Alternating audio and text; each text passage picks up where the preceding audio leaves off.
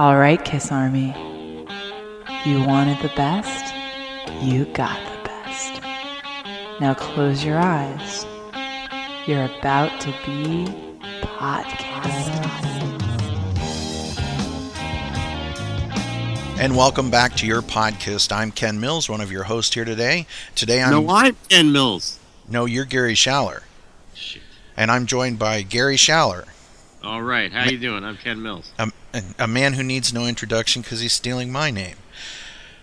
Today on the podcast, we're going to be talking to Kurt Gooch and Jeff Seuss, the authors of Kiss Alive Forever, The Complete Touring History. It's finally coming out in digital format. Kurt and Jeff, thank you for joining us today here on the podcast. Right now, we're going to discuss a little bit of Kiss current events, all with a K. And guess who's got the number one album on Amazon UK this week, Gary? They said Pink Floyd? No, Pink Floyd. It's not? No. Oh. It's Kiss with their album Kiss World. And it's a compilation album, and it's very strange that Kiss fans are upset about Kiss having an album out, which is kind of weird to me. It's Kiss. That's one of the things that they've been known for, is putting albums out, and there are some fans who think it's just horrible that Kiss has this compilation album out. What do you think about it, Gary? But Ken, surely this is a bad thing, because it's all songs that we've heard so many times before, just rearranged in a new order. Right. And it's very bizarre. First off, the cover, I'm not a big fan of the Kiss World font that's on it, but it's the old Dynasty thing, and those R's always freak me out. But having said that, it's a nice little package that you get, and it's got there was a version of it with Tommy and Eric on the top and Gene and Paul on the bottom, which was very surprising. But this compilation, it's got a lot of the usual suspects, but it's also got stuff that is truly aimed at the European market. And how many Kiss compilations have Crazy Crazy Nights starting them off, right? Right. No, I like it. I think it's a cool compilation, and I'm glad they did it. And to be honest with you, it's every few months that I'll have a conversation with somebody where I talk to them about the podcast, or I mention that I'm a big Kiss fan, and they, invariably there's that response about like, oh, Kiss, what do they do? They did Rock and Roll All Night, this and that. And I think it's in Kiss's best interest that every so often they release a compilation that sort of answers that question. Because these things, it is a huge download on Amazon. Clearly people are interested in, or continue to be interested in, what this band does, and these are the songs that made them famous. Mm-hmm. So I see no harm. It doesn't erase anything, and it doesn't take the place of anything. They didn't spend months in the studio making this. Right. Yeah, and that's exactly the point there, Gary, that I don't understand, leaves me scratching my head, is why would anybody be mad about this? I could see them being disinterested in this, like, shrug the shoulders, who cares? But, from a fan's perspective, you're right. It erases absolutely nothing. It doesn't prevent you from going and buying a new copy of Alive or anything out of their catalog. Right. It prevents you from doing nothing. But people seem to find an opportunity, as if they're looking for one, to be upset over nothing. Yeah. It is strange, and it's not unique to the Kiss fan base, but and people also, I think, if they take a deep breath and recognize, hey, this is a business opportunity for the band too. Every time they do this, it represents a dozen new licensing opportunities to get something in. Get 5 seconds of Rock and Roll All Night in some movie or something like that. So why anybody's upset about it, I'm not sure. I don't either. Kurt, what do you think about it? I couldn't agree more with all three of you. Universal, this is just going to help promote the catalog and bring in fans to hopefully discover different titles. Yeah, compilations are very, very good for the catalog, and they promote catalog sales overall. So, yeah, I don't know why anybody would be upset about it. I'll tell you what, the other thing is, too, that I have a great nostalgia, I'm sure you do as well, all of you, for some compilations. I think about the fact that, like, I used to take a lot of road trips up and down New York State, you stop into a gas station and there'd be this like bunch of cassettes, really cheap cassettes. And I remember buying like all kind of random stuff. Like at one time, like I don't know, it was like really late and there was nothing else but like the greatest hits of Dr. Hook. Yeah. Right. And like that became your companion for like 40 minutes in the car. Right. So maybe you never listened to it again. So what? You spent $5 and you got a Slurpee. And right. I love that kind of thing. And for me, I'm actually taking a road trip later this summer, and I'm actually looking forward to listening to this compilation because it'll be songs I know in a different order, just something to enjoy. Mm-hmm. Yeah. And just talking about this now, I think I'm actually getting in the headspace to where I can understand a fringe element of the fan base that would be mad at this. Because I was just thinking back when I was about, I guess it would have been about 13 or so. And I got it in my head that I was going to have one copy of absolutely everything Kiss released. So, like, I had to buy the best of the solo albums, even though I already had all 4 solo albums, so I wasn't getting new material. And I remember standing there, spending my $7.99, which was like $8.40 with tax or whatever, and thinking, man, this is a lot of my pocket money, and thinking, God, I'm so mad. Would they stop releasing this stuff? And you have these little revelations like, well, wait a second, nobody's forcing you to buy this. Right. So I maybe hate that's this voluntary behavior. Exactly. So maybe the fans who are steadfastly committed in their OCD-ness to having everything are just getting mad at the band for continuing to release stuff that they're compelled to buy. I don't know. Maybe that's it. At least Jeff was smart enough to question it. I was like one of the guys in the I Love It Loud video. Jesus, I bought everything. Yeah. Right. Well, Kiss has had this extremely successful tour, and that's another thing that some people are upset that Kiss is currently on tour and succeeding. You look at the pictures of Kiss standing in front of those audiences, it's just amazing. And again, if you look at the Amazon UK current chart, here's the numbers, folks. Are you ready? The number 100 album on Amazon UK is Destroyer. Kiss Gold is at 75. Dynasty is at number 74. Alive is at 65. Hotter Than Hell at 62. The Elder at 61, Greatest Hits at 53, Lick It Up 37, The Very Best of Kiss 32, Creatures of the Night at 31, at number 18, Greatest Kiss, and at number 1, Kiss World. So the tour is really having a, you can actually see the cause and effect, if you will. Yeah. It's weird. You skipped Peter Criss at number 2. It's not there, Gary. I'm sorry. Just kidding. I love that record. I do too. We're contractually obligated not to talk about that album, right? That's what the director said in rehearsal. Don't mention that album. So it's great to see that Kiss is still flourishing in 2017. Like it, love it, hate it, whatever, it's still happening. I'm glad to see that they're still out there.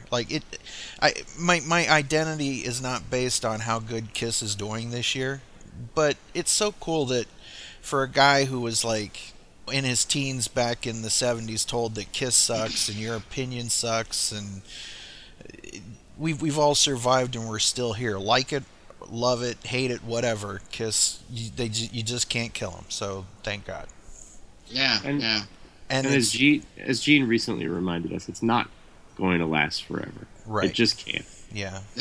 Well, that's the interesting thing is that we're all old enough fans to have seen this entire business model flip on its head. Because when Kiss first started, you toured to support the album, and that was your revenue stream, was your album sales. Right. And sure, you picked up a little money with the tour, but not much. In fact, as Bill Aucoin would readily attest, a lot of those tours ran in the red. Yeah. And now that model, starting in about 1996, when all the local promoters started getting bought out by Clear Channel and SFX Group and everything, that model's been flipped on its end. You make nothing with your albums, and you make everything with touring. And so you'll hear people say, "Oh, why are Kiss touring again? They don't even have a new album." It's like, well, because touring is their bread and butter these days. And it's another thing that seems to upset people is the gentle reminder that this is a business, and somehow that's something awful. But it's a business for every band. Gene said that hey, anybody tells you that we're doing this for the musical integrity of mankind, no, it's the girls. Right. Yeah, exactly. I'm just glad to see that Kiss is out there making it happen. Have either of you gentlemen, Jeff or Kurt, have you seen Gene on tour on this Wizard World thing that he's doing? I have not. I actually have. Gene did an appearance in Brahman, Oklahoma, which will be the future site of the first Rock and Brews Casino Resort, which is coming supposedly next year. Mm-hmm. Yeah, Gene played under a water tower in Brahman, Oklahoma, for about maybe 300 people, and it was incredible. It was a lot of fun. I took my 4-year-old son, and he absolutely loved it. So he's a veteran of 4 Kiss concerts now, so he just loves it. Nice. There's not many bands that when you say he's a veteran, you have to take into account that we call ourselves the Kiss Army. So the tour, the tour of duty or the duty of the tour. Anyhow, Gene and his band, it's just fantastic what they're able to do, and I've never seen Gene Simmons be so free. Would you agree with that, Kurt?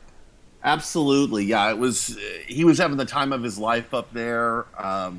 They were doing songs virtually unrehearsed, and it was almost a challenge to see how deep they could go with the deep cuts. I mean, it was really, really impressive for a diehard.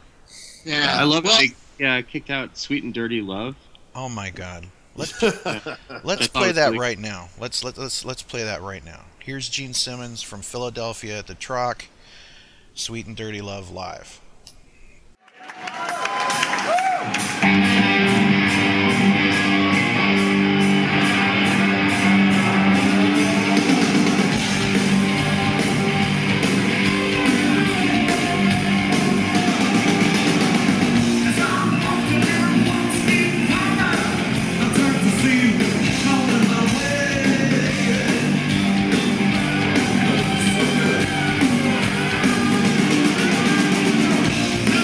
I see your eyes are burning.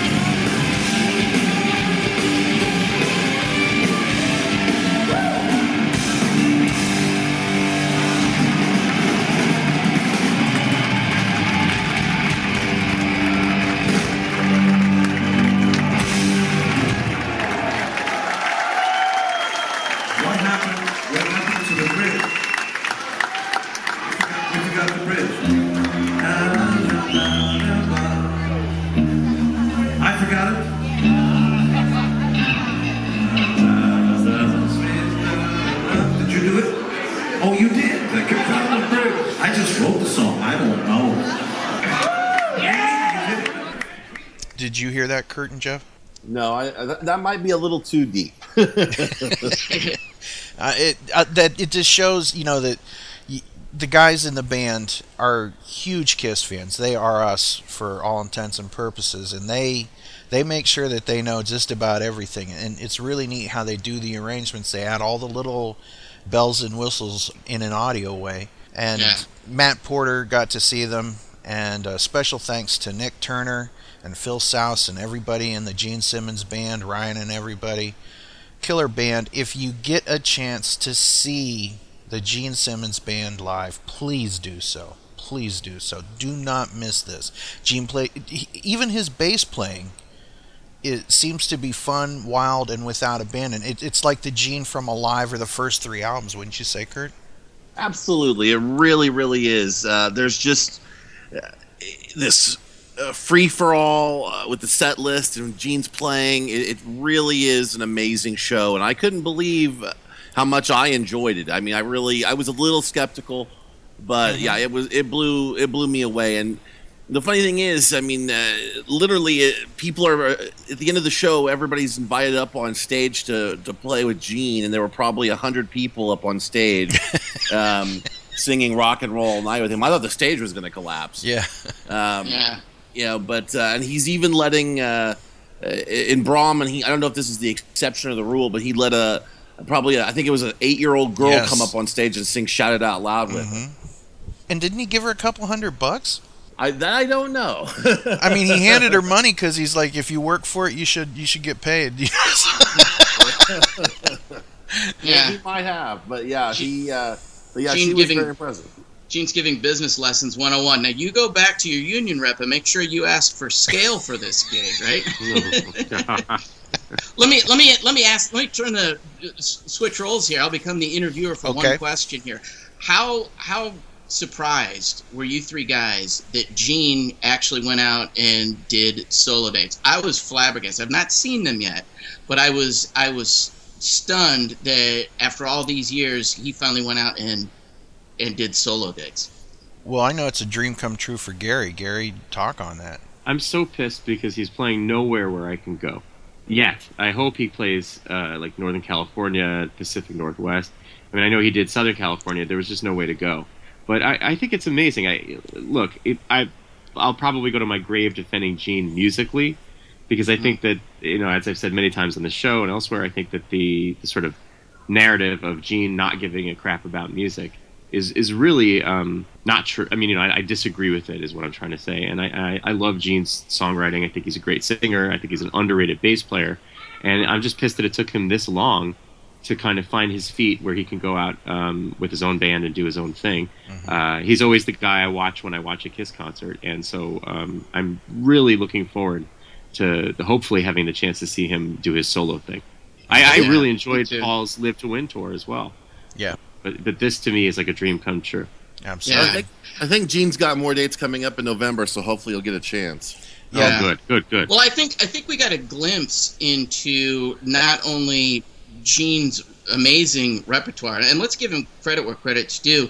He's actually got a spectacularly good memory for remembering little riffs and everything. But we got a glimpse at that with the '95 conventions, when people were calling out stuff that either had never been played live or hadn't been played live in 30 years or whatever it was.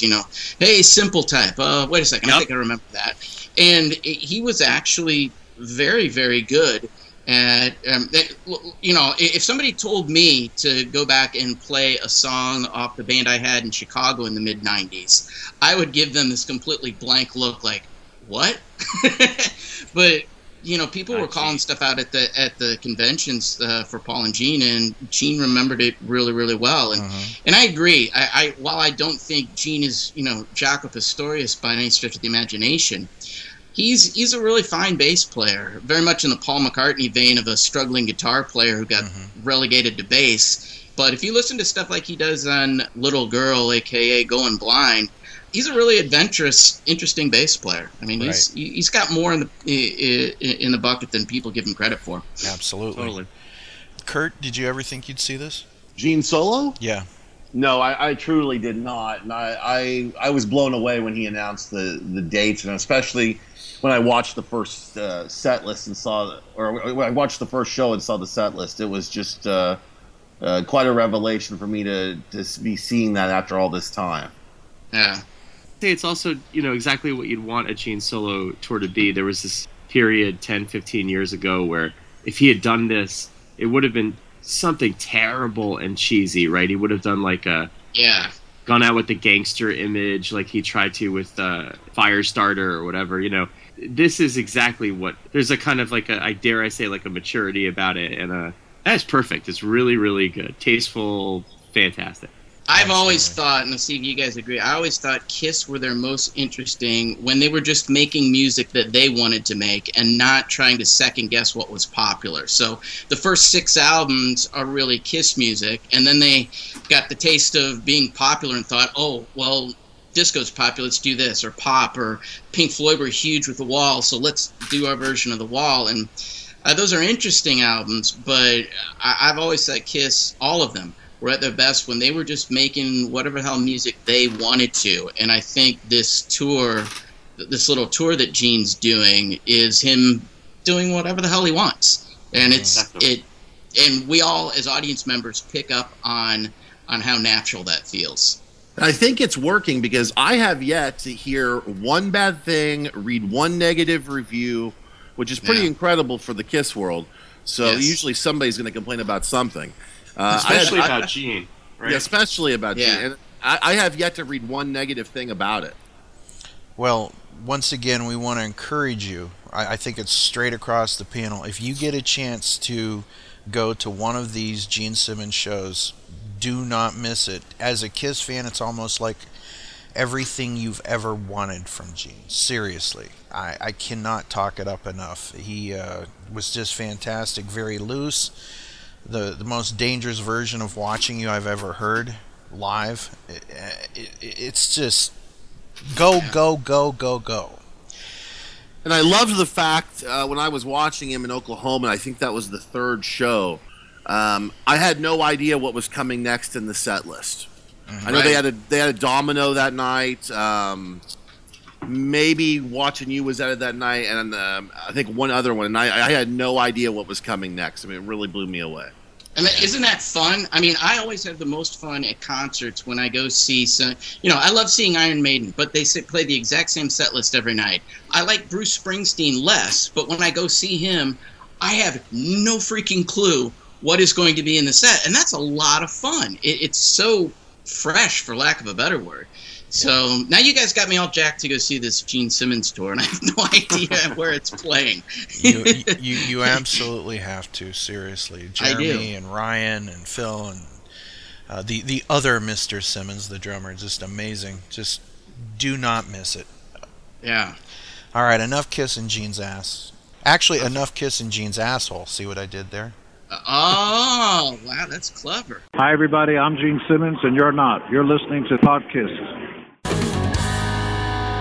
This clip is from when we did the Psycho Circus album roundtable. Andrew Scambatti did not seem to like I Finally Found My Way to You all that much, so I decided to razz him a little bit. And then after this, it's Matt and I doing some fake laughter. It's just us being goofy. You're lining them up and we're counting them down. I'm Casey Case. Today we have a long-distance dedication from little Andrew Scambatti out there. His favorite band is Kiss. Kiss has finally released their first studio album with original members since the reunion. Andrew asked that we play I Finally Found My Way to You because he says it's a cool song like Beth, Kiss's big hit back in the 70s. Casey, do you think you could play it just for me? Signed, Kiss's #1 fan. All right, Andrew, just for you, off of Psycho Circus, I Finally Found My Way to You. For fuck's sake.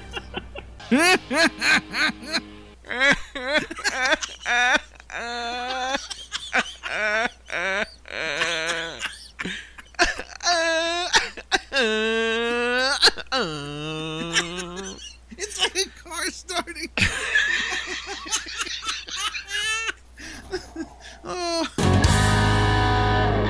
Check out the Podkist for even more Kiss craziness and us being goofballs. Find us on iTunes or www.podkiss.com. 10 years, baby. Yeah!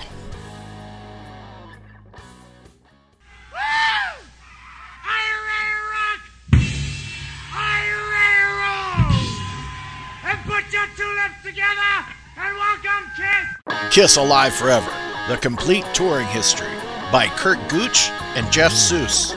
In 2002, one of the greatest books about Kiss was released, Kiss Alive Forever, The Complete Touring History, at nearly 300 pages in length, with over 175 color photos from all eras of Kiss history. This book, which took 7 years for the authors Kurt Gooch and Jeff Seuss to create, is becoming an ebook for the very first time ever. Currently available in digital form at the Apple iBook store. Soon to come to Kindle. Kiss Alive Forever needs to be on your digital bookshelf. I want to segue for a second. Mm-hmm. All right. Okay. I want to geek out for a second. Well, not that we haven't been doing that, but I want to personally geek out. I'm so psyched to be having just a fan conversation with the guys who wrote Kiss Alive Forever. Absolutely. It's one of the greatest Kiss books that's ever been written. Ever. And guys, seriously, we love this book. The book, of course, we're talking about Kiss Alive Forever, The Complete Touring History. And chances are, if you're a Kiss fan, you have it. But, I mean, Gary, have you checked the prices of Kiss Alive Forever, The Complete Touring History lately? Yeah. Right now, I'm on Amazon. You can get 13 of them used for $59.60, and they're not in great quality. But you can get new ones. There's 2 new ones for $243.73. That's oddly specific. $243.73. It's like I've only got 72. I'm sorry, that's all we'll take. But the 2 authors are here, and gentlemen, just because we've been prattling on for about 20 minutes, I'd like you to reintroduce yourself and tell us a little bit about you. Jeff, you start first. Are you done with all the accolades? I mean, that was, by my watch, only like 63.73 seconds worth of kissing my ass. Do you want to keep going?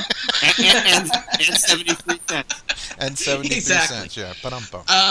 Yeah, I'm Jeff Seuss, my partner in crime on many endeavors. Kurt Gooch is here too. What do you want to know, guys? First off, we need to announce that the book is coming out in digital format. So you're not going to have to pay $59 for a ratty, dog-eared copy or one that's falling apart. You don't have to pay $243 and the oddly specific 73 cents. Mm-hmm. You're going to be able to get it at a reasonable price. All that information at your fingertips, and it's going to be searchable, isn't it? It's absolutely searchable, and that's probably the main selling component, especially if you already own it. Mm-hmm. Yeah, about a year ago, I found a case of Kiss Alive Forever. It's like a sealed case that I had never opened. Mm-hmm. And I put them out, and I put them up for $100 a pop, and they sold literally within 72 hours. I'd sold the entire case. Mm-hmm. And I realized that the book had been out of print for 8 years already. And in that time, a whole other generation had come up, and I would see people all the time talking about how they didn't have the book or had never seen the book or had heard about the book. And Jeff and I talked, and we started realizing, there's a market out there for this. There's somebody that's going to want to have a digital version. So, we started working on this in January, and we naively thought, well, this will take a week.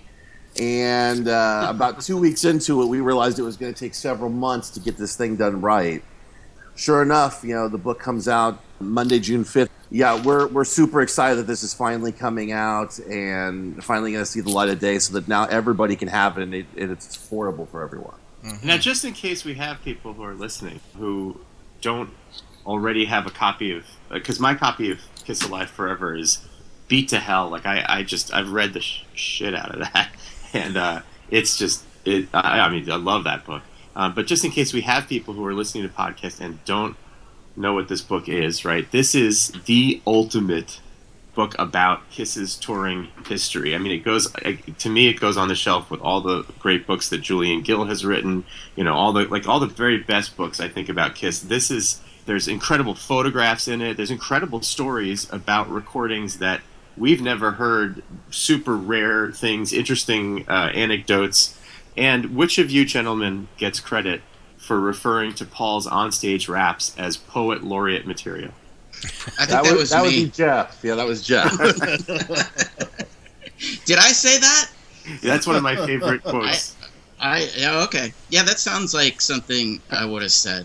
It's kind of strange, when Kurt found that box of books and ended up selling them, that book, Kiss Alive Forever, was a little bit out of sight, out of mind for us because it had been so many years since we'd published it and we'd gone on and done other things, including working heavily with Lydia Criss on her book and then with Larry Harris on the Casablanca book and many other things that it was kind of in the rearview mirror. It was really a bucket of ice water over. It's like, wait, people are paying how much for this? Maybe there's still an audience out there. And yeah, it's actually been 15 years since that was first published, and probably, somewhere 8-9 years since it's been officially out of print. So yeah, we wanted to kind of aim the digital version at two groups of people. One, the people that had not had a chance to own the original book. And two, the people such as yourselves who did. Now you've got an opportunity to, have it in your back pocket and your phone all the time, and it's all digitally searchable and everything. Because, the comment that the book is falling apart is a very, very common one. And in Billboard, our publisher, in their defense, it wasn't that they built a shoddy book. It's that all of us, we had zero idea how frequently and how over such a protracted period of time that people would be using it as a reference guide. Including ourselves, by the way. We use it almost every day still. That's true. Particularly when we started recording podcasts. It's one of the things that I had next to the computer every single time we recorded. And I say particularly when we started because I think when we first started doing podcasts, we had fewer interviews and we were playing more live clips. And it was just, it is an essential companion. I'm almost hesitant to ask, but is there any chance we'll see a volume 2? Yes, there is, and we should clarify this, by the way. The version that is coming out on June 5th here is essentially the original text. We went in and we fixed dozens, if not hundreds, of tiny little typos, literal typos, a word that's misspelled, a comma that's misplaced. We fixed 3 or 4 factual things in it, but it's more or less the original book. A full-on Volume 2 has always been in our minds since the day the original one was published. Fully updated, not only adding additional material since the first volume was published up to the present, but also filling in a lot of facts and figures that we have found with the early text since that was published, which is huge. Because I've always told anybody that is asked that Kiss Alive Forever was a lot like digging up a dinosaur. That you never get a complete skeleton. It's all very, very painstaking work, a lot of detective work, a lot of guesswork and hypothesis. And you're lucky if you get 50% of a skeleton, the rest of which you got to fill in. And it was a very rewarding process. But, of course, as with any scientific endeavor, the further you go on, the more stuff more stuff you learn. So at some point, yes, in the not terribly distant future, we'll get a fully updated version of it. But that's probably a year or two away at the very least. And the other thing we should point out, guys, is that back when we started doing this, it was 1996. The internet was still in its infancy. We had to physically travel around the country, going to each of these libraries in the towns where Kiss had played to look up stuff because the newspapers were not archived online in any way, shape, or form. So it took 7 years and $75,000 to put Volume 1 together. Nowadays, it'll be a lot more streamlined because a lot of the newspapers are online and we don't have to travel anymore. Right. But we even spent 2 whole weeks at the Library of Congress looking through their archives and digging up stuff. My God. Yeah, we really left no stone unturned as far as the data went and making sure we had every show. And to give you guys an idea of how good a job we did, since the book was published 15 years ago, we still do not have one single show that has popped up that was not in the book. So we're pretty certain we got all of them. We had some canceled shows pop up, but we have not had one single show that took place that was supposed to be in the book that didn't, with one exception, which is that we already knew in Amarillo, Kiss played on the Creatures of the Night tour, and somehow we forgot to include it in the book. We had the information, we just somehow forgot to put it in the book. So that is included in the new version. Nice. But other than that, there wasn't any more. Yeah, the only thing that's going to pop up at this point is a 74 show. We do have a couple of those, and all it was it turned out we figured out that a night where they played one show, they actually played two. All of them were in 74. I think there may be 2 or 3 of them. But Kurt's right, yeah, and we're pretty stunned that, especially 1974, which was just unbelievably chaotic. I would say the amount of time we spent trying to fill in 1974 is about as much as we spent on 1975 through 2002. It was that difficult to put together because it was literally changing. I mean, we even had itineraries, and the itineraries would be valid for like 3 days, and then something would be canceled, and then something would get shifted, and it was just amazing. But it was very good that stuff was not digitized back then, because the amount of stuff that Kurt and I found, because we had to go slowly through these physical newspapers, or microfilm at least, was incredible, that we would have missed if we were just doing digital searches. Kurt, can you think of anything that you caught specifically because you had to go slowly through newspaper archives? Or Well, the thing that stands out to me is there's a magazine, a trade magazine, a weekly trade magazine for the touring industry called Performance. It's not around anymore, but it was still around at the time. And they were nice enough to let us, their offices were out of Fort Worth, and I'm close by. So I literally went down to their offices, went through their archives, stood in their offices while they're working, and photocopied every issue that they had on file from 74 and 75 and 76, just to take not Kiss's itineraries, but the other band's itineraries to see if they matched up and had Kiss on any dates. I mean, that was the kind of stuff we went through, trying to find out, what Kiss shows were on, because Kiss were so unknown in early 74 and such a non-entity that oftentimes they would not be included on the bills. And we found the first show of the Kiss tour. Jeff, help me out. Is it Painter's Mill, or is it the other one? No, Valley Forge. Valley Forge, yeah. We found because it was on a Redbone itinerary, and we found out kind of after the fact that Kiss had played this gig, and it wasn't on any Kiss itinerary, and it wasn't anywhere archived. We figured that they probably had played it because they played with Redbone a night or two later, and then we asked Moose and JR, do you guys remember playing this Valley Forge music fair? Like, oh my God, yeah, that thing in the round where we set the balcony on fire, and so they were able to confirm stuff like that. But it was really astonishing, the stuff we would come up with. Kiss played the Electric Ballroom in Atlanta a lot in 1974, very famous venue. And I was going through this old magazine called The Great Speckled Bird that was an Atlanta area entertainment magazine. And I saw the 3 shows in September 74. So, I photocopied and was like, wow, this is cool.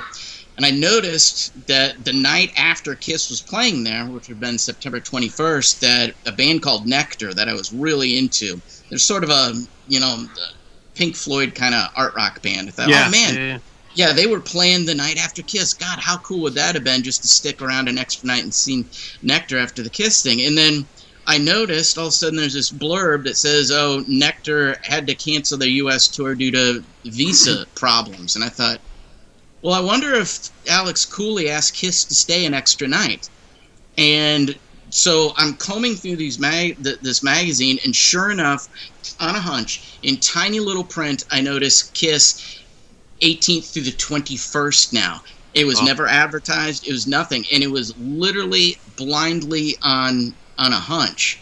And we ran into stuff like that all the time. I know Kurt found a show literally because he was reading an article about, I think, the Capitol Theater in New Jersey, and he's reading it, and then there's a list of all the bands that played there, and Kiss was there. And we're like, wait a second, we don't have a Kiss date. And because of that article that he just happened to be, kind of accidentally reading just for his own amusement, there's another Kiss show. And 74 was like that. I can give you one story that always seems to really impress people about the ridiculous OCD level of research that we did. And it was a May 3rd, 1974 show in St. Louis at the Ambassador Theater, which is now very famous for being the show where J.R. Smalling locked Argent's road manager into an Anvil road case. Yeah. I'm from St. Louis, so I wanted to get every bit of information about every St. Louis show that there was. I wanted to make sure I had all the dates right, all the other bands on the bill, headliners, opening acts, attendance figures, everything. Well, this was one of the first shows they played there, right after the Kite Fest, about 5-6 weeks after the Kite Fest. I could find very little information on the show other than the date and the venue. Well, it was at this place called the Ambassador Theater, which is an old vaudeville theater built in the 1920s that had fallen into disuse. It's been destroyed since then, but at the time is still in existence. So I called around and found somebody that used to work for the promoter, and the promoter was dead. Asked them for information. No, they don't have it, but you might want to try so-and-so it was like Bank of America had just bought the building that the Ambassador Theater was in. They weren't doing anything with it. They were going to tear it down and build up whatever. And so I called over to the bank and called around and say, hey, is there anybody there that has handled the purchase of the Ambassador Theater? And I get passed around, and finally I get to somebody that's basically an attorney. I explain to him what I'm doing, and it's like, whatever, and he hands me off to a paralegal. And lucky me, the paralegal happens to be a Kiss fan who's in, his early 20s. And I explain what I'm doing. And he's like, wow, that's really cool. And I said, is there any way we can find that information in the paperwork that you guys got when you bought the property? And he says, I don't know. He calls me back the next day and says, I found the paperwork for the Ambassador Theater. He hadn't found the specific one.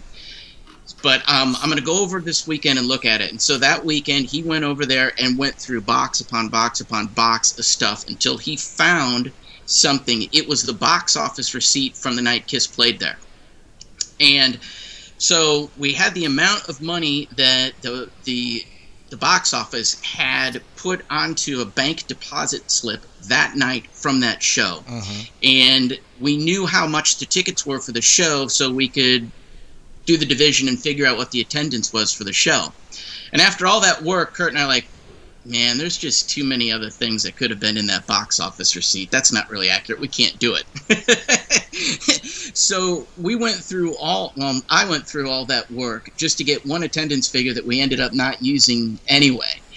And when you start multiplying that times 2,000 shows, you'll start to get an idea of kind of the ridiculous level of research that we put into that book. Yeah, at that time, a lot of the venues that Kiss had played in the 70s were still open and still functional. I can remember calling the general manager of the Summit in Houston, and he was literally reading off, they had a show log, and he was reading off the attendance and the number of comps for the 77 and 76 and 79 shows at the Summit. And if you tried to call that now, you would get Joel Osteen, the preacher guy up there, because the Summit's been turned into a church. Well, yeah.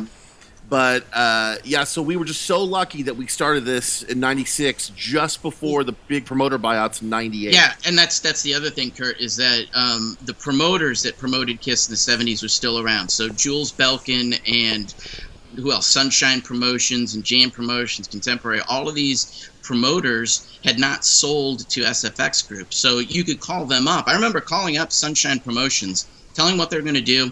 Within the next day, via FedEx, on their dime, Brandon Lucas, the owner's son, had printed off the entire sheet of Kiss gigs going all the way back to June of 1974 and sent them to us. And everybody, with one exception, was incredibly helpful. And one of our favorite stories to tell, you guys know who Steve Glantz is, right? The Detroit promoter? Yeah. Right.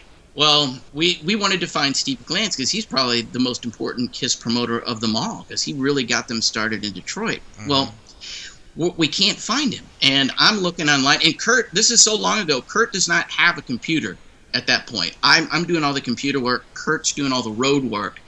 And so I'm scouring the internet looking for, okay, I think I found Steve Glantz. There were like 3 of them. We called the first team. It's clearly not him. We called a guy in Florida. And Kurt's like, yeah, we're looking for Steve Glantz, who's a Detroit promoter. And the guy's like, no, I'm sorry, that's not me. That's not me. We hang up. Kurt's on the line and say, fuck that. That was him. That was him. Call him back now. I'm like, Kurt, he just said he wasn't him. He's like, trust me. So I call him back.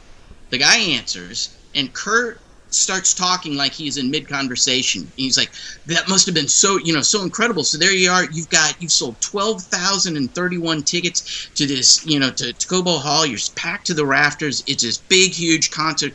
God, you're a young guy. That just must have been such an incredible part of your life. And there's this long, long silence on the other end.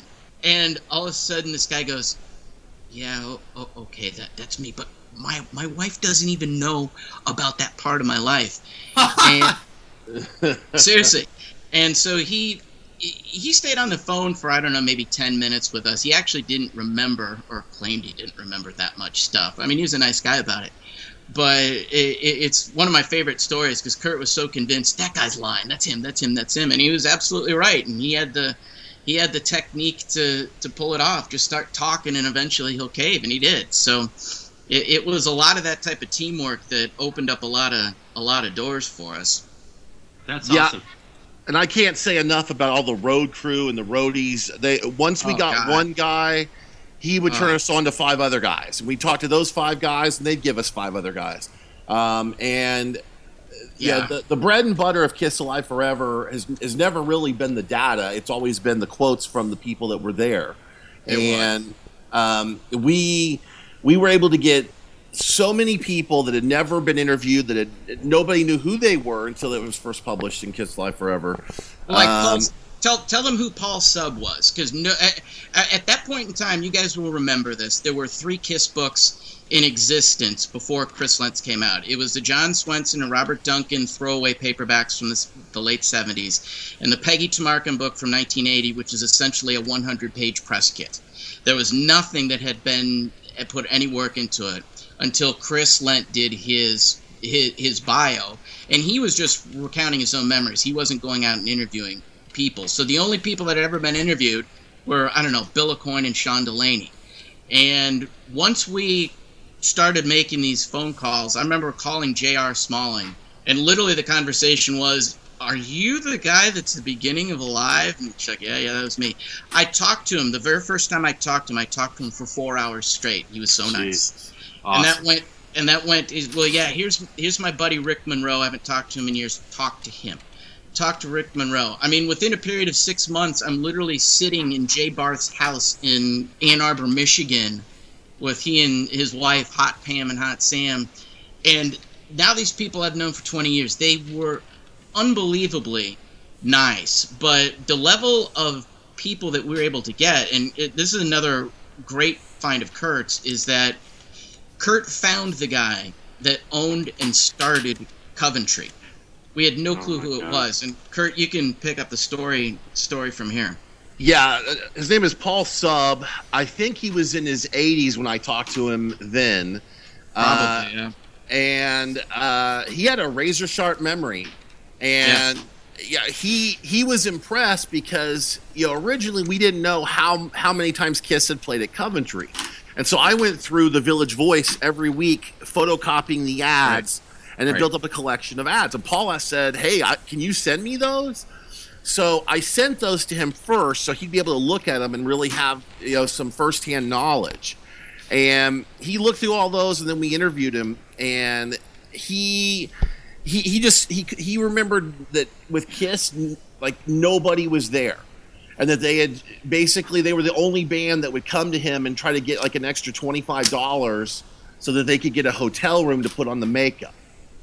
So you would think that they would just get ready at their houses and come to the show, But I guess they actually had a hotel room near the venue and would get ready at the hotel and then come over to the venue. Well, this was that whole thing of like wanting to arrive like in style, right? Right. That, not only that, the other thing that he pointed out to us that was not known until Kiss Alive Forever was first published, but the December 73 gigs that Kiss did, they were opening for a more popular band at the time called ISIS, an all-female band that actually had a record contract and actually had an album out. So Kiss were the opening act for ISIS, but of course when you read Kisstory or hear the official story, they don't bother to mention that fact. Yeah, and that was one thing that Kurt and I kind of arrived at a decision mutually, is that when we were going to research this book, and it didn't start out as a book, this was just sort of a project that I had taken up myself and Kurt had been working on separately, and we got introduced by an online friend of both of ours. What we decided was that if we're going to research this, we have to basically try to pretend that we don't know anything, that nothing the band has said is accurate, that nothing anybody has said is accurate, because we didn't want to steal anybody else's work. We didn't want to rely on anybody else's work to be accurate, and we didn't want to take the band at face value either, because they were marketing themselves. When you're marketing themselves, you have a vested interest in polishing the truth. And that's the genius of, I think the book starts, if I'm remembering correctly, with believe everything, believe nothing. Yes. Yeah. Yep. Since we're talking about Kiss Alive Forever, the complete touring history, Jeff, I'm going to ask you, do you have one Kiss live track, and let us know your favorite Kiss live track?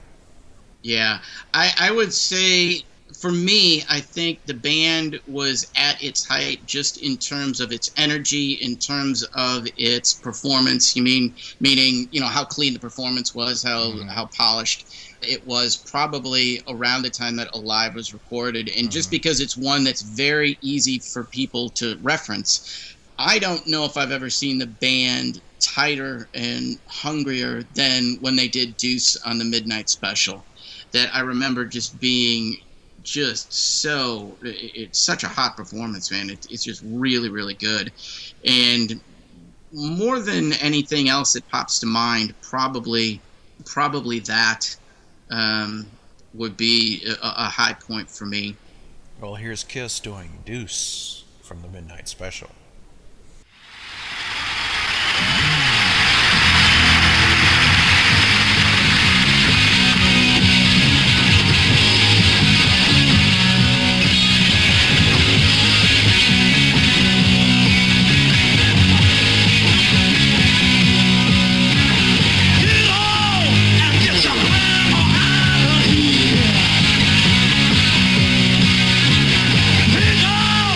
To this world, to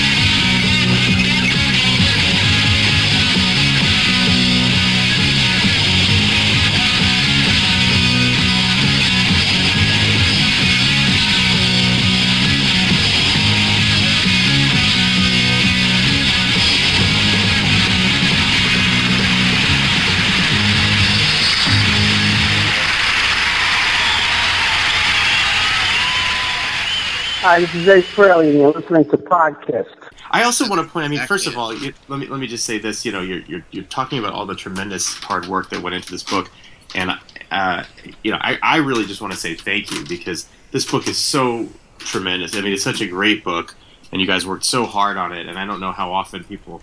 I hope people thank you for this book as often as I would like them to, because it is such a remarkable book. I mean, there's no other book has been written like this about this band. I also really appreciate it because, yeah, I mean, really, I appreciate it too because, oh, sure, look, it's a band that we take seriously, and this book takes Kiss seriously. Like you mentioned the two paperback kind of, schlocky books that came out, which I think are just genius. I love, Kiss Headliner and all of that. I mean, it's super fun. It's of its day.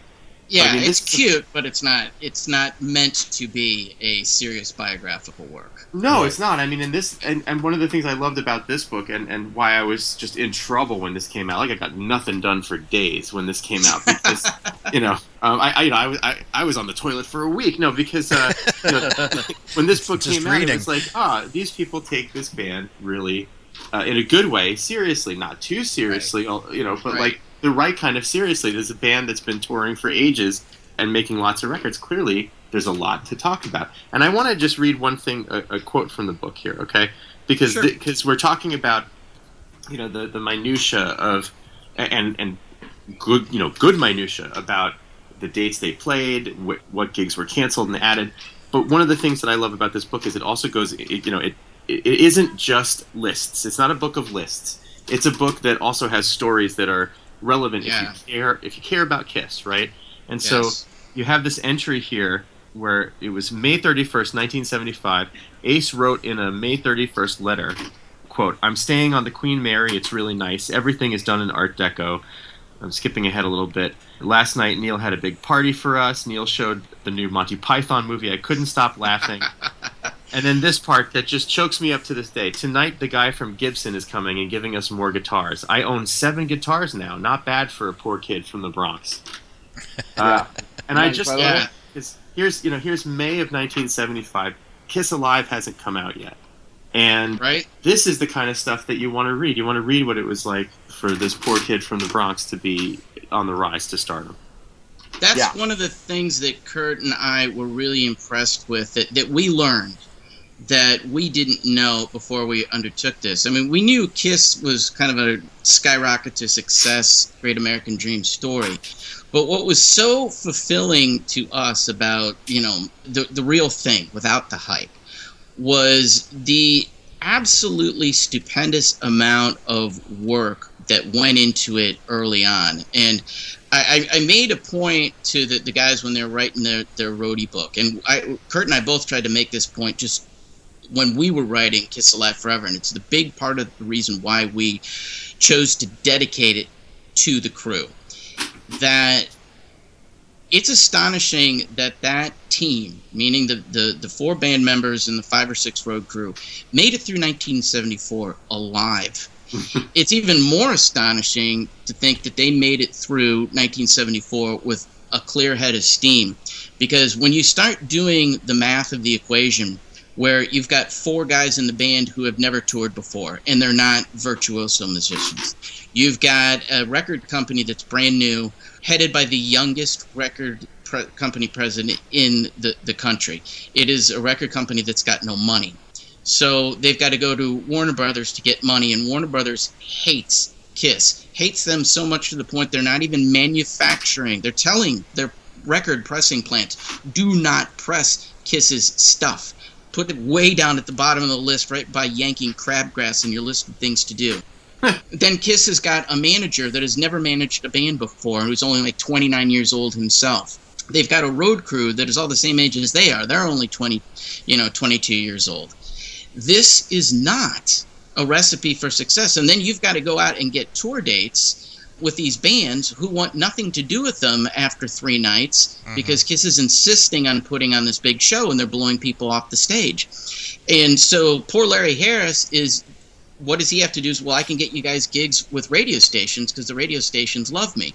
Okay, great. So Kiss is playing 100,000 people in St. Louis to a Casey event, and then they've got to go immediately to Cleveland for another radio event the next night, and there's one section in 1974 where they go from St. Louis one night on May 3rd to Atlanta on May 4th, which is a hell of a long drive. The very next night, they get there 10 minutes too late, and Blue Oyster Cult says, sorry, you guys don't have time to set up. You're canceled. They turned around and went from Atlanta to Canada for the next gig. Yes, Canada. They drove all the way up there. They get there, and JR says, we can't do our show in this club, so we're not going to do it. Then they've got to drive all the way around through Michigan, all the way over to Pennsylvania for a gig at some college. And again, they can't play the gig because the promoter can't give them a forklift and dry ice, and Kiss can't do their show. And in that space of 6 days, they ended up playing one show and driving like 2,000 miles in a station wagon and the Scooby-Doo Mystery Machine van. And that's what 1974 was. And when you start thinking about having to do that, where you've got no ability to check in with Bill LaCoin except when you pull over and use a toll booth or a toll phone or something. Imagine doing that for 365 days for basically no money. With no cell phones. Yeah, exactly. With no cell phones and no ability to, advance gigs. And they played, 150 shows that year, and there were 75 additional shows that got canceled. 75 times they get canceled shows, and it talks about the resilience of of these men, right? However many, 4, 5, 6, 7, 8, 10 people or whatever.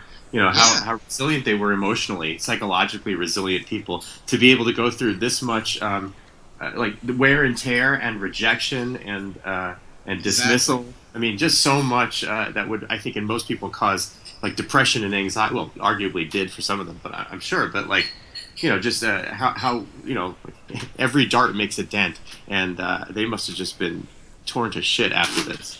It really was the Wild West back then. I mean, it's unbelievable. The roadies called it the Star of David tour because it was like the booking agents were just throwing a dart at a map and putting a show on. It's unbelievable they survived it. And if you guys have ever gone to even just 2 concerts in 2 nights, it's exhausting. Yeah, it's really tiring. You come home and you need a day to recuperate almost as an audience member. Yeah. So think about being in the show and having the pressure of putting on the show and getting that right night after night, and then going and doing all this traveling, in the middle of no cell phones and no faxes. Yeah, in a station wagon with 6 guys. I mean, it is unbelievable that all of this worked. And I want to just go back for a second because you mentioned numbers and math several times, and I want to point out one of the other really great things about this book for people who don't have it or are thinking about buying it is, some of the appendices that are in the back where you get these. I mean, just like this was unnecessary information to publish. Like the book alone would have been great without this stuff.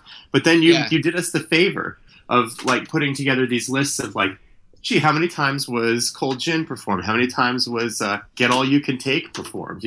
Or how many times did they play Ottawa or what have you? How many times did Gene set himself on fire? Right, yeah, I love that stuff. And I mean, as a Kiss fan, how could you not want a book like this? Well, you know what? In retrospect, you know what that was? That appendix was basically clickbait before clickbait existed.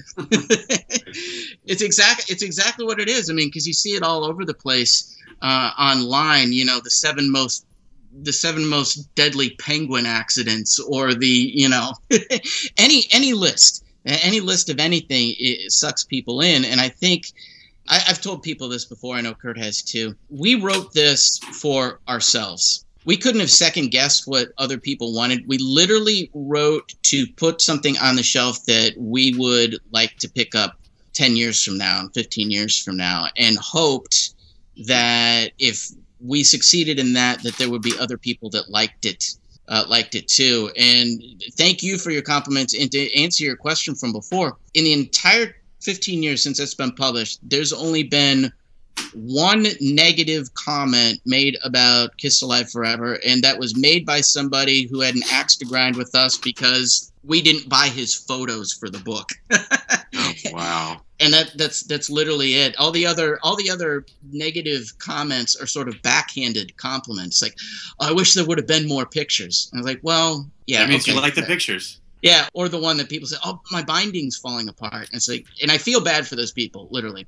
But we had no clue that people would pick it. Because usually with most books, if you think about a book you buy it, you read it once. Even if it's a reference type thing, maybe you go back to it occasionally. People keep telling us, oh, like you just did. I open this up every day. It's like, I had no idea people were going to do that with this book. Neither did I. I mean, the staying power of the book is really incredible. Everybody tells us that's easily the number one book they use the most. We really did design the book so that if you went into a bookstore and you picked that thing up, if you were a Kiss fan, it would be virtually impossible to put that thing down and not buy it.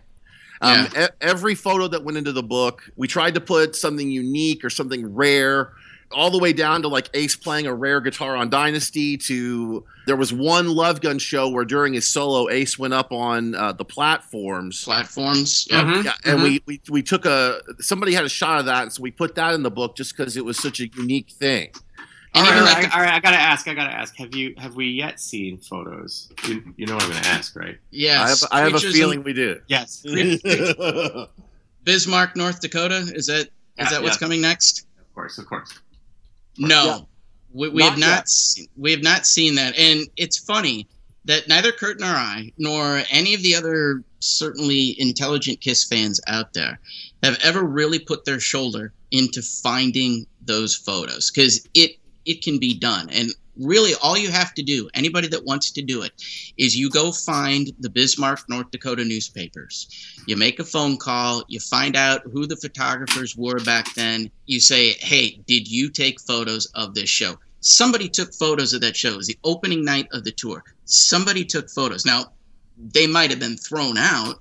That's possible. But somebody took photos of that show. And now somebody's got to go do the work. Right. Well, one thing. All right, Bismarck, Kiss Army. Yeah, right. If there's anybody out there from Bismarck, please find a way to get in touch with us through our Facebook page or something. Which is Kiss Alive Forever, the book. We definitely need to see photos from that opening night of the tour. And in case anybody wonders why, Kiss's wardrobe lady, a woman by the name of Pixie Esmond, alleged in Kiss Alive Forever that Kiss wore their Love Gun outfits or versions thereof their Love Gun outfits for the first show because the Creatures outfits were stuck in, I believe, Denver in a Stowe store. Yes. And to this day, not one picture has ever surfaced from that show to prove her wrong. And we do know that she was telling the truth about the snowstorm. Kiss rehearsed Creatures in Las Colinas outside of Dallas. And then they sent all their stuff on a plane that connected through Denver in Stapleton Airport. And I've talked to people who actually were flying with the gear about being snowed in. I forget the guy's name. His name's Jeff. I remember that. It was a lighting director, the LD for the tour, remembered very clearly that they were stuck in Stapleton there for a bit and had to get all of the stuff off of the planes and put onto trucks. And that's why it took an extra day to get up there, and they canceled Rapid City or Sioux Falls or whatever the first show was, and opened up in Bismarck. So that portion of Pixie's story is 100% accurate. And Kurt and I have always kind of believed that when pictures surface, you're not going to see Vinny in Ace's exact Love Gun outfit. You're probably going to see a mismatch of, okay, I'm going to take the boots from this costume. Okay, give me... Right. Which is kind of a little bit what Gene and Paul were sort of doing with the Creatures outfit anyway.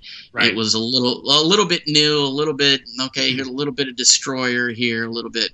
I think that's probably what we'll see. But yeah, no, I think people expecting like the silver spacesuit, silver.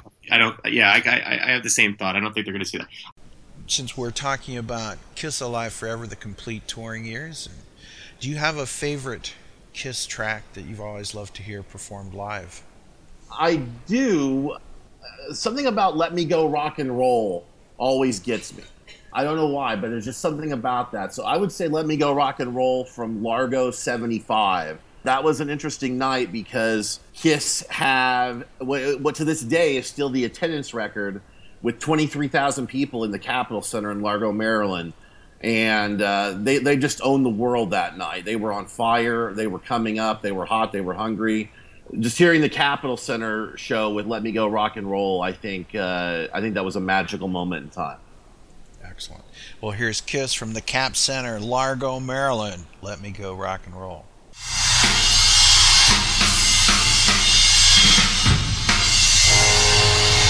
There's one thing you people haven't given us enough of. And now's your time. That Largo Kiss rhythm section.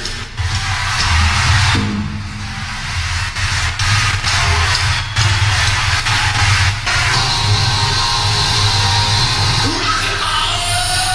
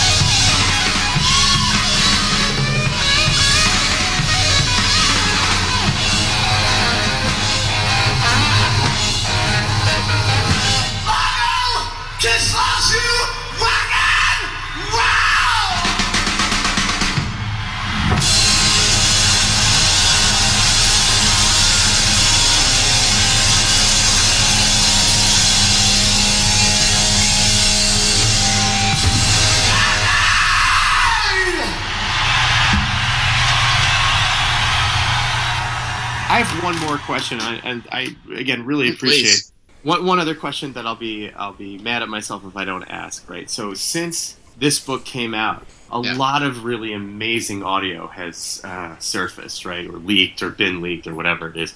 And in particular, of course, I remember reading this book for the first time and reading the descriptions of the Daisy concerts and the ones that leaked, I think, 2 years ago or whatever. Just this incredible. Yes. Right. And so I guess what I'm wondering is, what now would you guys consider the Holy Grail, or the Holy Grails? I'll bet if Kurt and I agree to go 3, 2, 1 and say our answer at the same time, we end up with the exact same answer. You want to try it, Kurt? I seriously doubt we would, but yeah. Okay. All right. We got to think the Holy Grail of missing audio video. Okay, ready? And we'll do it on 1. 3, 2. Barry Richards' Rock and Soul Show. Oh, okay. I was gonna say Superdome because I forgot about Barry Richards, but you're right. Yeah, I'd much rather see Barry Richards. Yeah, I can fill you in on this. In March of 1974, Kiss played the Bayou in Washington, D.C., and this is a week into the first tour. March 25th. Okay. The next day, and nobody had ever talked about this, nobody had mentioned this, and a week before we went to press, we got a hold of an itinerary that included a notice for WDCA TV studios in Chevy Chase, Maryland. And we're like, what the hell is this? And we asked some of the roadies about it. They're like, oh, yeah, that happened. And as it turned out, Kiss had made an appearance on a local Washington, D.C. show called Barry Richards' Rock and Soul, I believe. Wow. Yes. And they performed Firehouse that we know of, possibly more songs. And the tape was thrown into the garbage at some point. Barry Richards, in June of 74, quit WDCA, had a hatchback, and took every tape he could get his hands on and took them with him, where they remained in his garage for the next several decades. We had hoped beyond hope that one of the tapes was Kiss, but unfortunately that was not the case.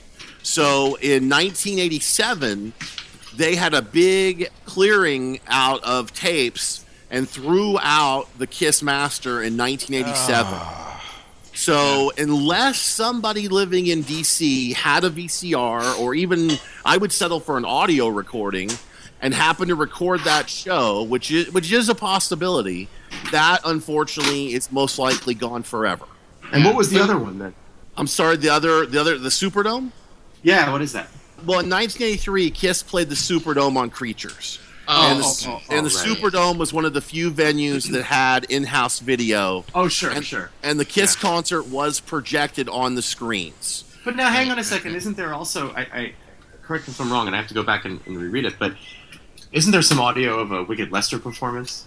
There is, yeah. In fact, Brooke Ostrander, who passed away a couple of years ago, had this in his possession. I assume his family probably still does. And Ken Sharp has heard the entire thing. He sat in Brooke's apartment there in upstate New York and listened to the entire thing. And he's got the entire set list. I don't know what it is off the top of my head, but it's full of Wicked Lester stuff, Go Now, like Jethro Tull. There's all sorts of weird stuff, like Suitor and Eskimo Sun are on there. Yeah, it's a strange set, and I actually had the set before we went to press, but I didn't want to scoop Ken on it because that was his find, and I get too much respect for Ken to do that. But yes, there is a, and I'm trying to remember, Kurt, what show was that? Was that the South Fallsburg show? I'm pretty sure it was South Fallsburg, yeah. The Kiss played a show at a movie theater in South Fallsburg, New York. We have a picture of the venue in the book, and the Rivoli Theater. It's called. Yes, Rivoli. And there's pictures of it in History too, and that's the gig that I believe got recorded, and may or may not be lost to time. Yeah, well, that's one of the things that you just brought up that was a real accidental side effect of our research, is that when Kiss Alive Forever came out, I know people had their jaws on the floor going, where the hell did you get a Daisy tape? Where the hell did you get opening night of the Hotter Than Hell tour? the amount of stuff that fell out of those two things, the Loft rehearsal, Tulsa 75, Oklahoma City 77. Oklahoma City 77, the second half of the Houston Destroyer concert. The earliest known recording from the Creatures tour, which had Keep Me Coming on it. Right. 8 millimeter film of Paul performing in the Bandit makeup. All of this stuff fell into our laps because of Kiss Alive Forever. It's not like we were bootleggers or anything to that extent. We wanted it for the information, right? And to the point, if you go back and read the summary of the Daisy, which everybody has most of, by the way, the version that's out there is not complete. But if you go back and read that little thing, we say Jeff Seuss was, visiting some California collector. That is such 100% bullshit. We had the tape. We just didn't want people calling my house every 5 minutes. Can I come listen to it? No. And so we just didn't want to have my phone or Eddie Solin's phone or Kurt's phone ring off the hook. So we did a little bait and switch with that. But one thing that I will tell you guys, we should write a series of articles or another book about our adventures researching this work. Mm-hmm. Inside of a 36-hour period, Kurt and I went to Palisades, New York to research that Sneden's Landing Palisades Free Library gig. Mm-hmm. It's from May of 73. Right. May 26th, 1973. So nobody knew anything about that. So, and we just posted an article about this. So I'll just hit the high points. But we went there and we researched the gig, found out everything about the venue, and talked to people that were at the gig, talked to people who actually booked the gig, talked to Ron Johnson, who's instrumental in it, talked to the members of the opening bands. And then we went to the library, and Kurt and I, for $20, each got a square handbill little concert poster from that night. The only two known to exist. The next day, we went to South Fallsburg, New York, got to tour the place where Wicked Lester played their very first show. And then that night, we discovered the Daisy tapes, the Loft rehearsal, acquired something like, 15 to 20 actual legitimate Coventry posters, a handbill from the Daisy, the band's original, fire truck light from 1973. All of this was within 24 to 36 hours. And I still think back on that night and that day is like, nobody is ever going to have that fall into their lap, anything like that ever again. It was best Christmas ever. It was. We wound up buying a collection that ended in January 74. And the whole collection was 1973. That's not true, because Kurt, there was a little that thing that Gary just read. The Queen that's Elizabeth. Right. There were a couple of postcards from later on, but essentially the collection ended in January 1974, and there were I remember there were 23 Coventry posters in this collection. I was passing them out as party favors. Yes. It was easily the best Kiss find in the history of Kiss collecting. I mean, costume pieces, negatives, slides, anything you could imagine, just about set list, anything you could imagine was in the guitar picks, drumsticks from 73. Everything was still in this box like it had been sealed up on January 26, 1974, which was the last time this roadie worked. And, it was easily the most amazing thing.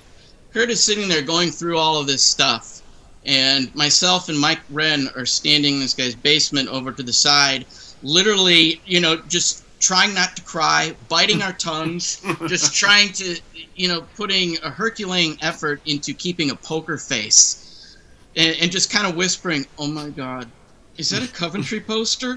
Shut up, dude! You're smiling. Stop it." Yeah. Yeah, it was like Pulp Fiction when they opened the briefcase and the gold reflection. Exactly. But you got to play it cool. It was unreal. We didn't, and at the point, we didn't even know what was. All we saw were, reel-to-reel tapes. We're like, yeah, what the hell is that? Mm-hmm. We didn't even know, and they were 4 tracks, and so we had to have somebody professionally, bake them and clean them up, and then mix them down and send them to us. And we're listening to this, going, what is this? And to this day, Paul says on the Daisy tapes, or Peter says that they're out, visiting their friends at the Daisy. Say, okay, it's a Daisy show. And then Paul makes that weird comment about Unwed Father's Day. And so it's just a guess that since Father's Day is the day after one of the Daisy shows, that's when that's from. Nobody knows for sure. And the rehearsal tape we initially thought was from Latang's until Larry Harris pointed out to us that they only rented out Latang's for a night. They didn't do it rehearsed there. And so Paul Stanley had asked me, well, can you give me a copy of that? And so I sent him a few clips of it, and he goes, that's us rehearsing at the Loft. So, and again, on there, you hear Peter Criss say, hey, Richie will get it together for you. And we just assume it's Richie Wise. So we estimate, knowing what we know about when Bill Aucoin first met them and some of the things they say in that rehearsal, that's probably about August 20th, 73. But nobody knows exactly. So there's all this stuff that literally fell into our laps and we didn't even know what the heck we'd found. It was just... Hey, sorry, really quickly. I keep. You see, this is the problem. Is I talk to you guys and I keep having more questions. Who the hell is talking on stage in Memphis? Yeah, is that JR? No, it's Sean Delaney. Who's who has like a real Southern voice. Yeah. Kids never played down south, man, and they're really tight. They're having a tight time.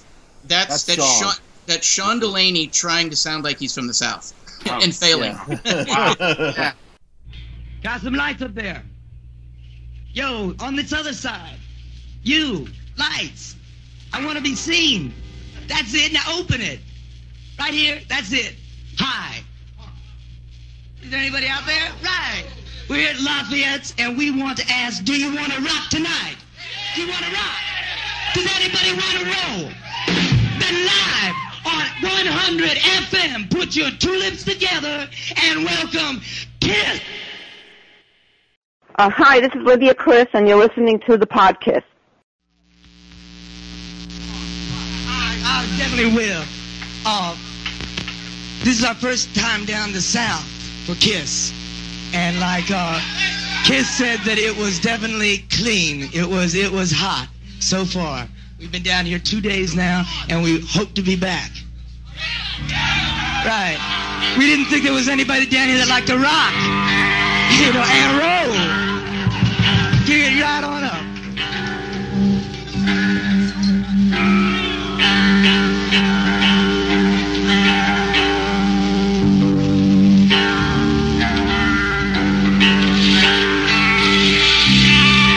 Is it loud enough? Can you hear it? It's not more.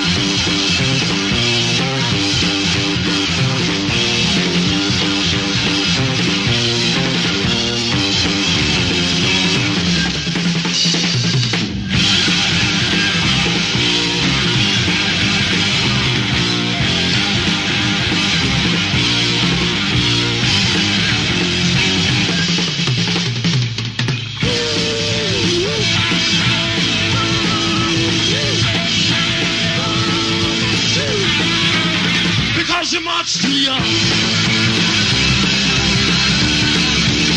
You're much too young.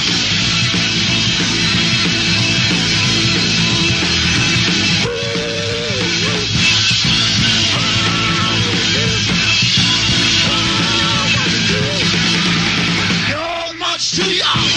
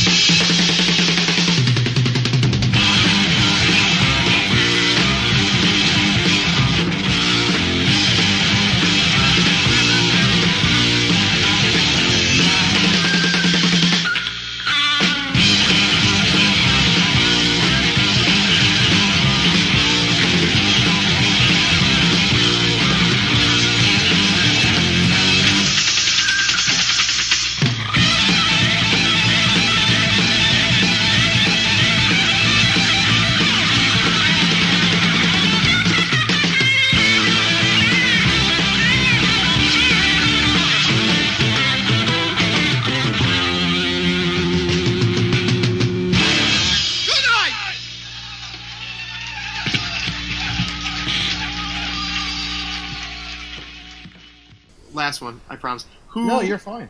No, Right, it's so, great. like, you know, Detroit, Michigan, right? So the Michigan Palace, the first time they play there, right? So you get someone. This is the, you know, please welcome warmly a most unusual band. But then it sounds like he comes back later in the gig and is. That's the. I think that's the WABX DJ that was good friends with Larry Harris, who'd kind of gotten them that gig. Because that was in that stretch of gigs where Larry Harris was having to call in all his radio station favors at KC and WABX and the place in Cleveland at the Agora that just came out not too long ago. And Kurt, what's that guy's name? The DJ from WABX. I know exactly who you're talking about, but I cannot remember his name. If you guys have the Casablanca book handy, it's in one of the photos. Larry's standing there with the DJ from WABX, and it's him that is on the tape. The welcome warmly a most unusual band. Yeah. Well, and then at the beginning of like Winterland '75, for the longest time, I think, I'm not even sure. It looks a little bit like Mike McGurl, although Mike says he never entered the band. I don't know if that's like a Winterland Bill Graham employee that introduces them. Right. And then there's, like, at the Bayou, at the beginning of the Bayou here, and for the second time tonight, Casablanca recording artist, Kiss. Right. Which is somebody... I love somebody that from somebody from Cellar Door Promotions there at the Bayou introed. But, I mean, there's just such great stuff that ended up coming out from, a lot of it's from the road crew. And then there were a lot of people... I was online just constantly networking people. Hey, did you go to Kiss show? Tell me about it. Mm-hmm. And at least half a dozen times people would say, hey, I went to the show and recorded it. And I'd be like, could you get me the set list? And they're like, well, I'll send you the recording. And I was like, okay. And sure. so there's a couple of Dynasty shows I got, which, and I've never really been paid that much attention to the bootleg world. I honestly don't know if some of this stuff is out there yet.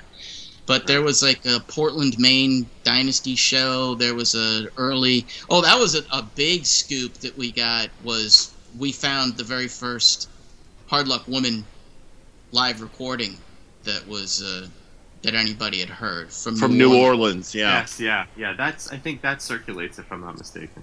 Yeah, it does. It does. And there's another one that either predates it or is like the night after it that's out there as well. Now you just have to find that elusive night where they perform Tomorrow and Tonight live, and we'll be all set. Well, I can tell you they did Got Love for Sale, but they did not do Tomorrow and Tonight. Right. Well, we'd really love to get the night that they did, Sweet Pain. Live. That was stunning because we got to meet Mark Ravitz, and he and his wife invited Kurt and I up to their beautiful Brooklyn walk-in, and they had the Destroyer mock-up sitting out for us, and we took a photo of it. He had all the schematics of the stage and talked to us about the stage, which the crew hated, but we didn't tell him that. And then he had, because obviously he was heavily involved in production, he had the rehearsal and first night setlist sheet, and we're reading this going, wait, what? Ace's solo is in Sweet Pain, if that isn't ironic, right? Right, and right. Yet Gene's bass solo is like the fourth song. And you're like, no way. And we don't have a tape of it, but it was still. But you don't think I should point out, guys, that Kiss does have that tape in their archives. So if indeed Sweet Pain was played, it would have been done at the rehearsal that they did for the press in Newburgh, and that whole show does exist in the band's archives. Wow. Damn it, though. Really want to hear that, right? Well, that's the fun of it, though. If we had all of it, then it wouldn't, and in some ways it wouldn't be exactly. funny. But I mean, look at all the stuff that's come out, in the last 10 years. I mean, there's Hell, the just last 2 weeks. Yeah. Yeah, really. Yeah. Those Eddie Kramer tapes. Yeah. Right. Yeah, I mean, stuff like that is always resurfacing, and you never know when somebody's going to go, oh, hey, look, my uncle had the Barry Richards show in his basement, My mom, she's like, 80 years old. She received an 8mm tape from one of her bridesmaids that had been sitting in this woman's basement for 56 years, and I took it over to somebody and cracked it open, and it's, 8 minutes of my parents getting married from 56 years ago. Oh my Who the God. hell? I know, it was great. It's like, look at that. This is awesome. And, so you never, ever know when somebody's sitting on something, all of this stuff that's been great, this Jersey show that just surfaced, the Roxy Theater, Dressed to Kill rehearsal shows that surfaced. It's all, I'll tell you guys, the biggest heartbreak of the entire Kiss Alive Forever research was, I was up in Chicago. I actually lived in Chicago at the time, and I had just gotten to know Hot Sam, Jay Barth, who was their front of house sound engineer from 74 through 76. Mm-hmm. And so I asked him the money question. He's like, Jay, do you have soundboards? And his response was, I've got a box full of soundboards. And my head just melts. Yeah, sure. And I'm literally like, this is like a Friday, and the next morning, I had called and left a message, dude, I'm driving over to Ann Arbor. I'll see you around lunchtime. I just literally got in a car and drove 4 hours. And unfortunately, he couldn't find it, and he's never been able to find it. He did find the soundboard of Anaheim, which at the time we didn't have. We had the video. We just didn't have soundboard quality.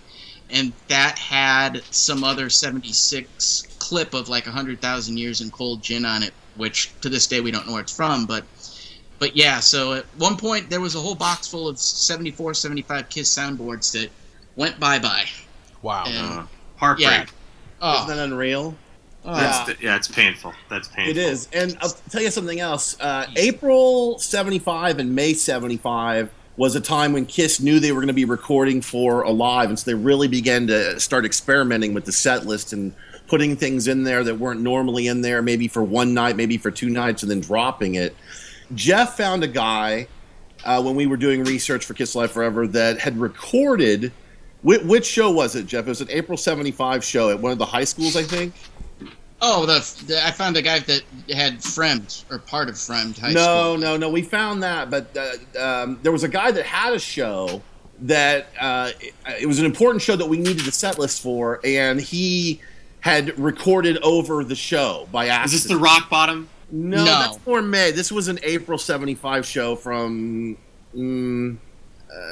Rockford, maybe. I can't remember where it was. Somewhere in the Midwest. But yeah, so he had the show and recorded over the show, and lost forever, unfortunately. Brutal. Well, guys, we've got to wrap up. But if this interview proves anything, it's that I could talk to you guys for hours, man. This is a fantastic. I mean, just it's such a treat to talk to you and to get to thank you for a book that has brought so much joy to so many people. And so on behalf of the entire KISS Army and everyone who's listening to the podcast, myself and Ken, what a joy. Thank you very much for the book.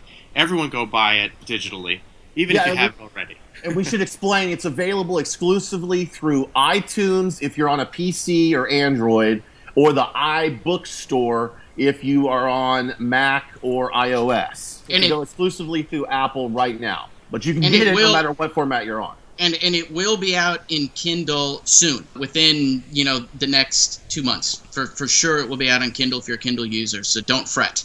And thank you very much, Gary, for all your kind words. And Kurt and I, we're happy to come on and talk about this for hours on end. Anytime you guys want. Yeah, and we should also mention Kiss Alive Forever, the book, the Facebook page. Jeff and I are writing behind-the-scenes stories all the time. We just did a big piece on Magic Mountain. We did a big piece on Palisade 73. If you were into Kiss Alive Forever, any kind of 70s Kiss writings or any of that kind of stuff, or if you're interested in the research that went on, Kiss Alive Forever, the book, come like our page, please. Excellent. Well, thanks again, guys, and we'll talk to you soon. Well, thank you much, guys. Thank you, guys. All right, appreciate it. Thank you. Thank you, Ken. Really appreciate it. We'll be really seeing do. All right. Bye-bye. And that is our show. Thanks again for listening. Be sure to check us out on the web at www.podkist.com. You can also find us on Facebook and on iTunes. If you'd like to contact the Podkiss, please drop us a line at podkiss@gmail.com. Big thanks to Julian and everyone at KissFAQ.com. They've got great information there and a terrific message board, too. Thanks also to Keith LaRue and everyone else at Kiss Online for their great work representing the hottest band in the land.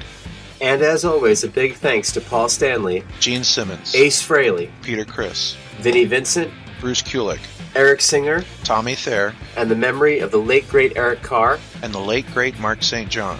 You are Kiss, and we are your army. Podkiss is created by the Kiss Army for the Kiss Army, and it is available for free as an internet download. If you like what you hear on our show, go buy it and support the people who made it. Podkiss is not affiliated with Kiss or any of its members past or present. On behalf of myself, Ken, and the whole rest of the Podkiss crew, thank you for listening to Podkiss, the Kiss fanzine for your ears.